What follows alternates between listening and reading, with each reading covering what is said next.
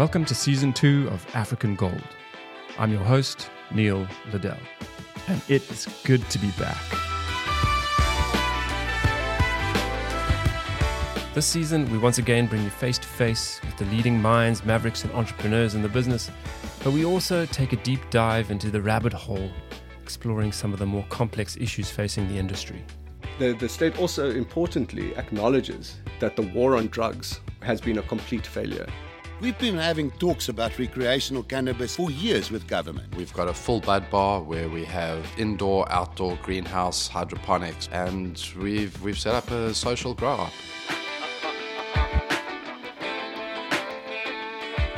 And one of those more complex issues is the law.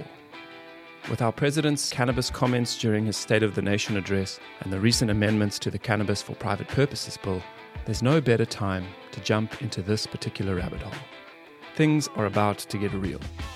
So in this episode, we attempt to uncloud, untangle, and understand the complex haze of our current cannabis laws. Where are we now?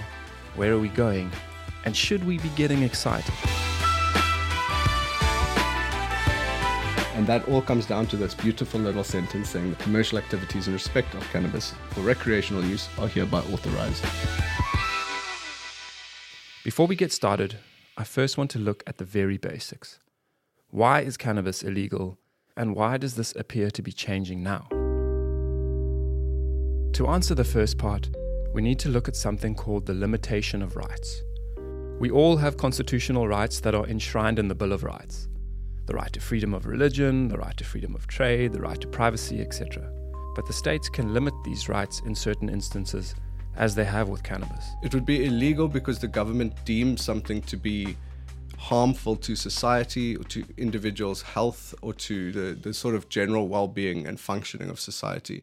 This is Andrew McPherson, attorney at Ward Brink, specialist in cannabis law, and the lead attorney on the Haze Club case, which we'll discuss a bit later in this episode. So the state has to do an exercise in which they balance or weigh up one right against the other, because we clearly have competing rights here. You know, the state would argue that they've got an obligation to keep us safe and to keep the society free from crime and the things of this nature. And that plays into the right to bodily safety and all of these things. And then on the other side, you've got the right to privacy, the right to do what you want in your own home. The court must look at what is the best for an open and democratic society. Is the restriction that is being proposed by the state, in this instance to limit and regulate the cannabis black market, is the broad restrictions imposed, are they justifiable in an open and democratic society? And the pertinent question there is there a less restrictive means by which to regulate this industry? And the answer there is absolutely yes. Limiting our rights by imposing prison sentences and criminal records are the most severe and restrictive measures available to governments. So it begs the question, are the harms associated with cannabis severe enough to limit our rights as citizens, and are there not less restrictive means out there than jail time? By now, I think the answer is clear. Many an activist has been shouting this for decades, but the message has fallen on deaf ears. Until now. All of a sudden, in this new draft bill, government admits, and I quote, "The policy of declaring a war on drugs has been a failure," and "The criminal law has no right to interfere with personal behavior if it causes no harm to others," and another good one, "Cannabis is a soft drug and should not be subjected to the harsh control measures that the international drug control regime currently imposes on it." So, has government finally woken up to the science and that actually cannabis is no more harmful than alcohol and tobacco? Which is also stated in the new bill, by the way. Or is there another motive driving government towards greener pastures? U.S. legal cannabis sales forecast to top $24 billion in 2021, a 40% increase year over year, making pot one of the fastest growing U.S. industries. The CEO of Cresco Labs believes the industry is headed for a supercycle. The global cannabis market, $150 billion US, which in rand terms is massive. It's about 700, listen properly, 700.2 million rand. And that's a lot of rands. So perhaps the reason that government is getting off the couch is because that's where the money is. But no matter the reason, it seems the state is finally making a push to legalize and formalize the cannabis economy. Here's what Cyril had to say in his recent State of the Nation address. Sweet news for our people in the Eastern Cape and KwaZulu-Natal, for industrial hemp and cannabis to realize huge potential for investment and job creation.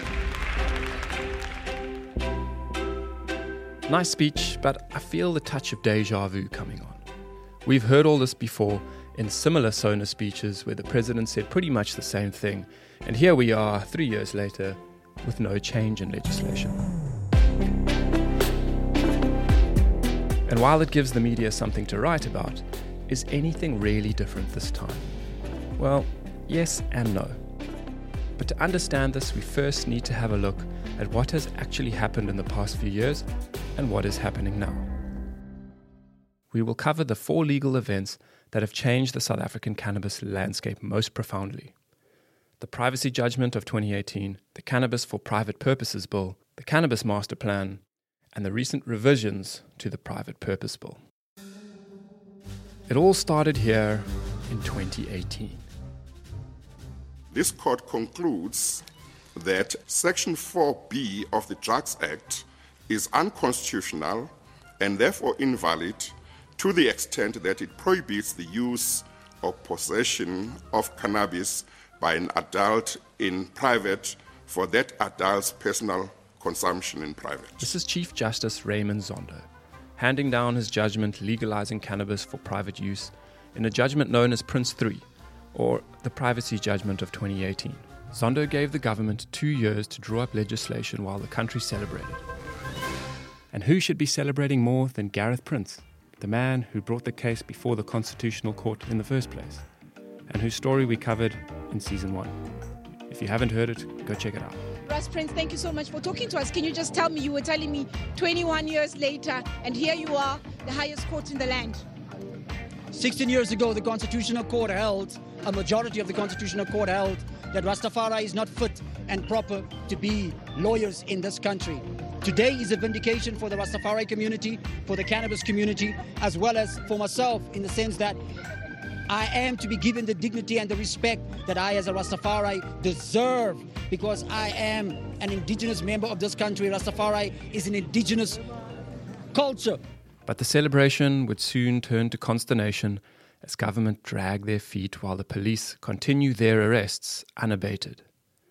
In the 2 years following the judgment, very little happened, until the 11th hour, when government finally presented the Cannabis for Private Purposes Bill, South Africa's very first legal cannabis framework. And while this bill has been discussed in great lengths in the media, the short end of it is that it was a pile of shit.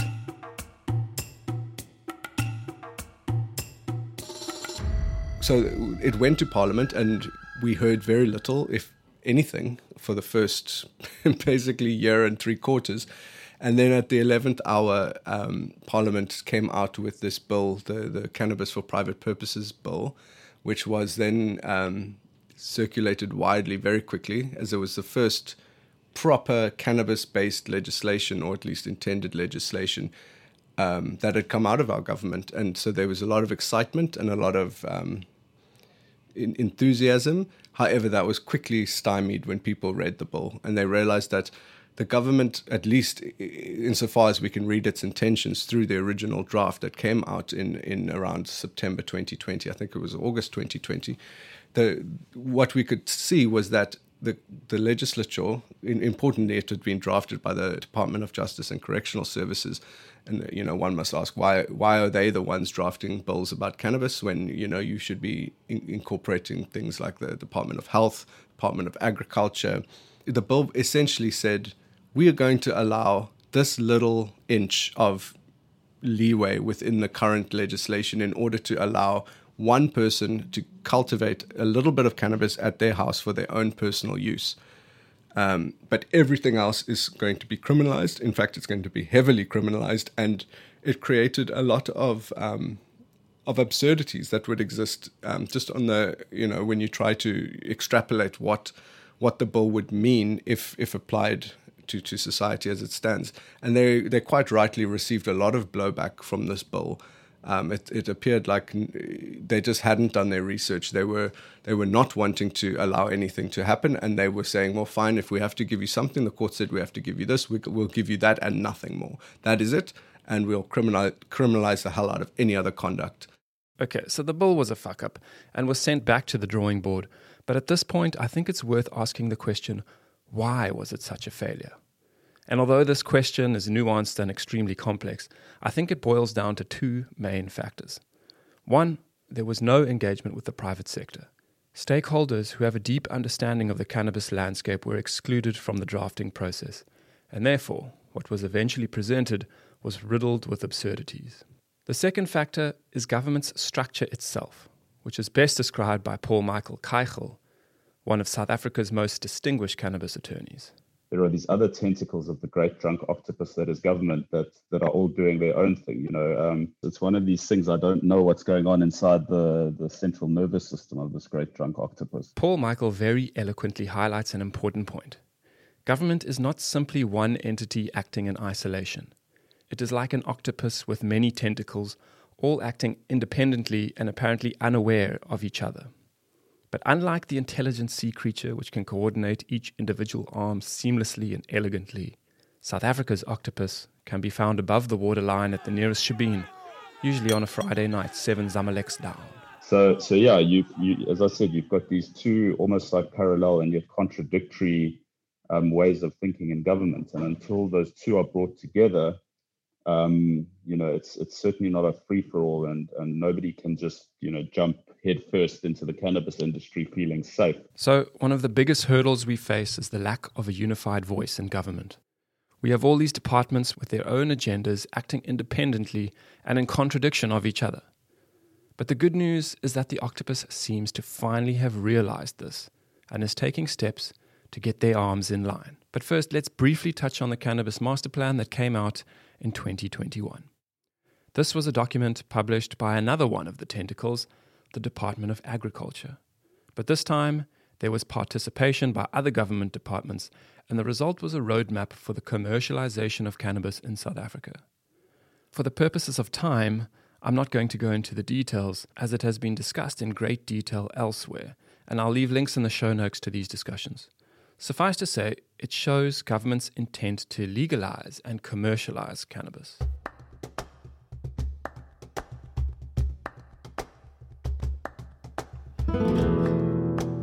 It's a matter of time before governments realize the value financially and to the taxation, the employment, the general contribution to the economy that cannabis can bring, and that it's been outlawed for very faulty reasons, that the justifications, such that they can be said to be justifications for the outlawing of cannabis, are no longer relevant. There's research out there, there's a ton of research showing that all of that is incorrect, and this is actually, the state has actually picked up on this, and that came to our attention first of all in what they call the National Cannabis Master Plan, which appears to be siding with the cannabis community in that it makes the most clear point it makes is that the easiest way to disassemble the cannabis black market is to bring about legalization.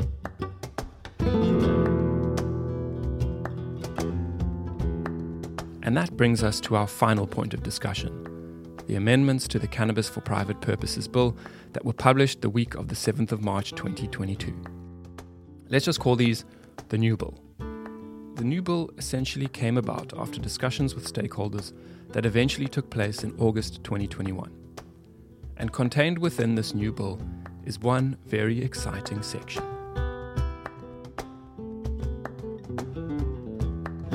So in this bill, they have proposed a new clause which would be headed the commercial activities in respect of recreational cannabis. And this is, to a large extent, what a lot of the community has been waiting for. What this section envisions is that there will be further legislation that will need to be drafted. Remember, this bill is for the private use of cannabis. And if we're going to be talking about the commercial activities, there will be there needs to be legislation drafted to regulate that industry, which may seem frustrating, but it's, that's par for the course in any industry with alcohol, tobacco, anything. There has to be strict regulation. And that does need to happen. And that is why they say the first subclause under this section says, subject to the enactment of national legislation, commercial activities in respect of cannabis for recreational use are hereby authorized.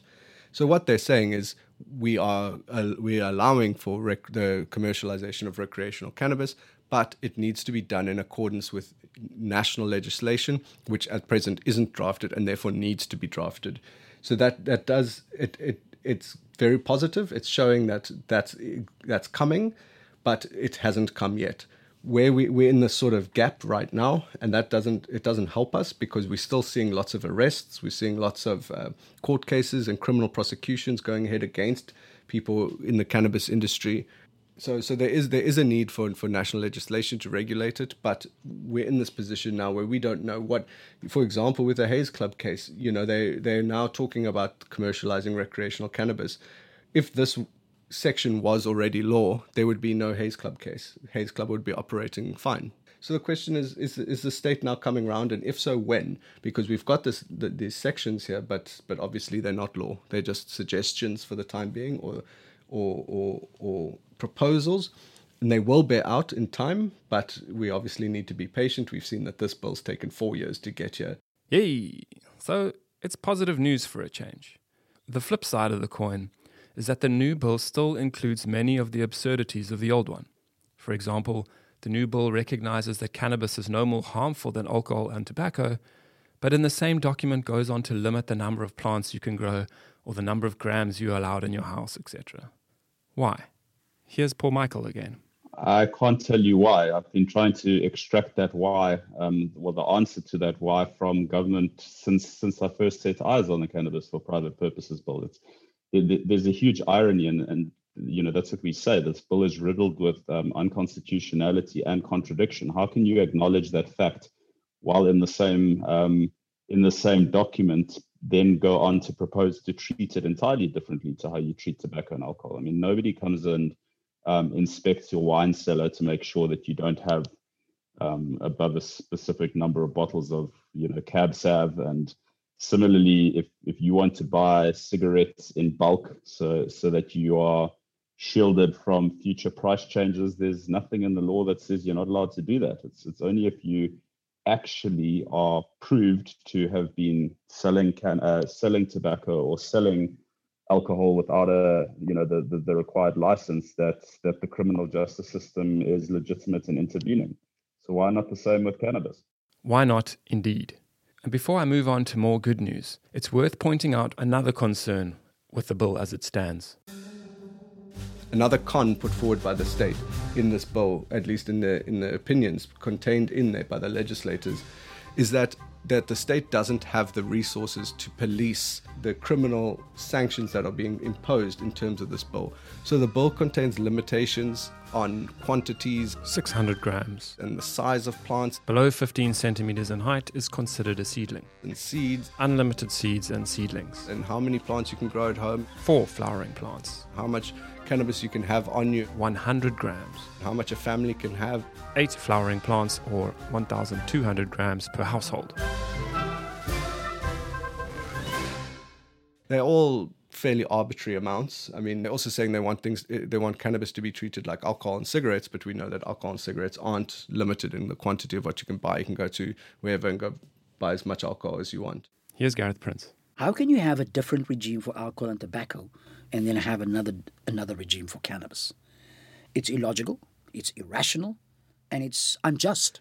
So it's unfair of them to make this argument about policing, because what they do then is they turn around all of a sudden and say, and yes, we don't have the resources to do this policing, and therefore this is a negative aspect of legalization of cannabis. But that is a completely self-serving circular argument. It doesn't make sense. We don't need to have limitations on quantities, therefore we don't need to have policing, and therefore we don't need to worry about state resources. And then there's the irony. Well, I think that there's a massive irony in saying, well, we're not going to be able to police this, because the same people who are saying that are the ones who are mandating the drafting of something like the Cannabis for Private Purposes Bill, which talks about a limit on the number of plants, of immature and then mature cannabis plants that an individual is allowed to possess or to cultivate. And it begs the question: how do you police that? Your own piece of legislation? Are you going to send around police inspectors to every single private home once a month to make sure that nobody's breaking the cannabis law? Or are you going to rely on a self-reporting system or on neighbors ratting on one another? I mean, the very nature of the Cannabis for Private Purposes Bill is that it is entirely unpoliceable.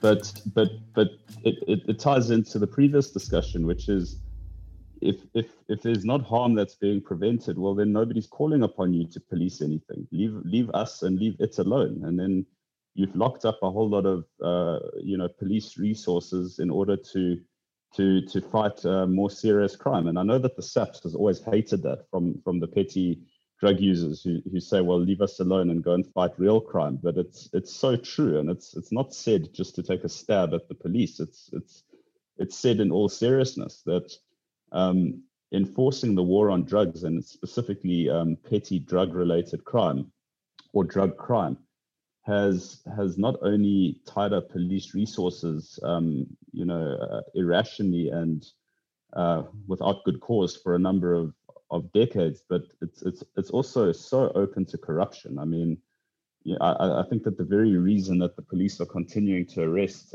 petty cannabis users is because they know that the average person is rather going to pay a small bribe to get released and dropped back off on the side of the road than to now fight a constitutional case and enforce their rights and do what is right. And unfortunately, it has become something of a police racket when it comes to shaking down drug users. So I don't know. I don't buy it. This we can't police it. It's nonsense. You police alcohol and tobacco just fine. Well, it's just if you treat cannabis the same, or at least no more harshly than those things, it's not something that needs to be policed closely. So the bill is not perfect.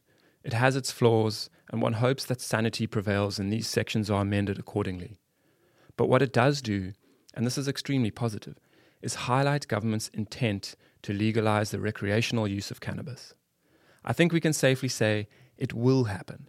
It's just a matter of how and when. And although these hows and whens are extremely important and probably worth an entire episode on their own, for now, if I allow the eternal optimist in me to speculate, I'd say this day will be soon. And the reason I think so brings me to the final piece of good news. The octopus has recognized its shortcomings, or at least some of them, and is now turning to the private sector for help. And this is huge. The sentiment is actually really positive. Government and, in fact, the Office of the Presidency, who we've met with on separate occasions, or let's rather put it like this, certain branches or certain members of departments from within government who are part of an interdepartmental work stream in relation to the National Cannabis Master Plan are meeting with the private sector working group that we put together. And that same working group has also had some meetings with the Office of the Presidency. And the positive sentiment that we're getting really is that there's an acknowledgement that a lot of people high up don't actually know what they're doing. So they're saying, all right, we're now looking to you to guide us as to what we ought to do. And when I say you, I mean they're looking to the private sector working group. And what's been said as part of the presidency's Operation Vulindlela, to fast track economic recovery and job creation. What's been asked of us is, how do we get out of your way? So what are your barriers to entry and how do we remove them? And those are the nature of the engagements, which, as I said, leave us feeling very positive. And that is where we are, and from whence we've come. Some good, some bad, some plain ugly. The journey was never going to be easy, and the road to legalization is one with no signposts, no painted lines, and is riddled with potholes. But it's a road, and we're on it. and it has but one destination.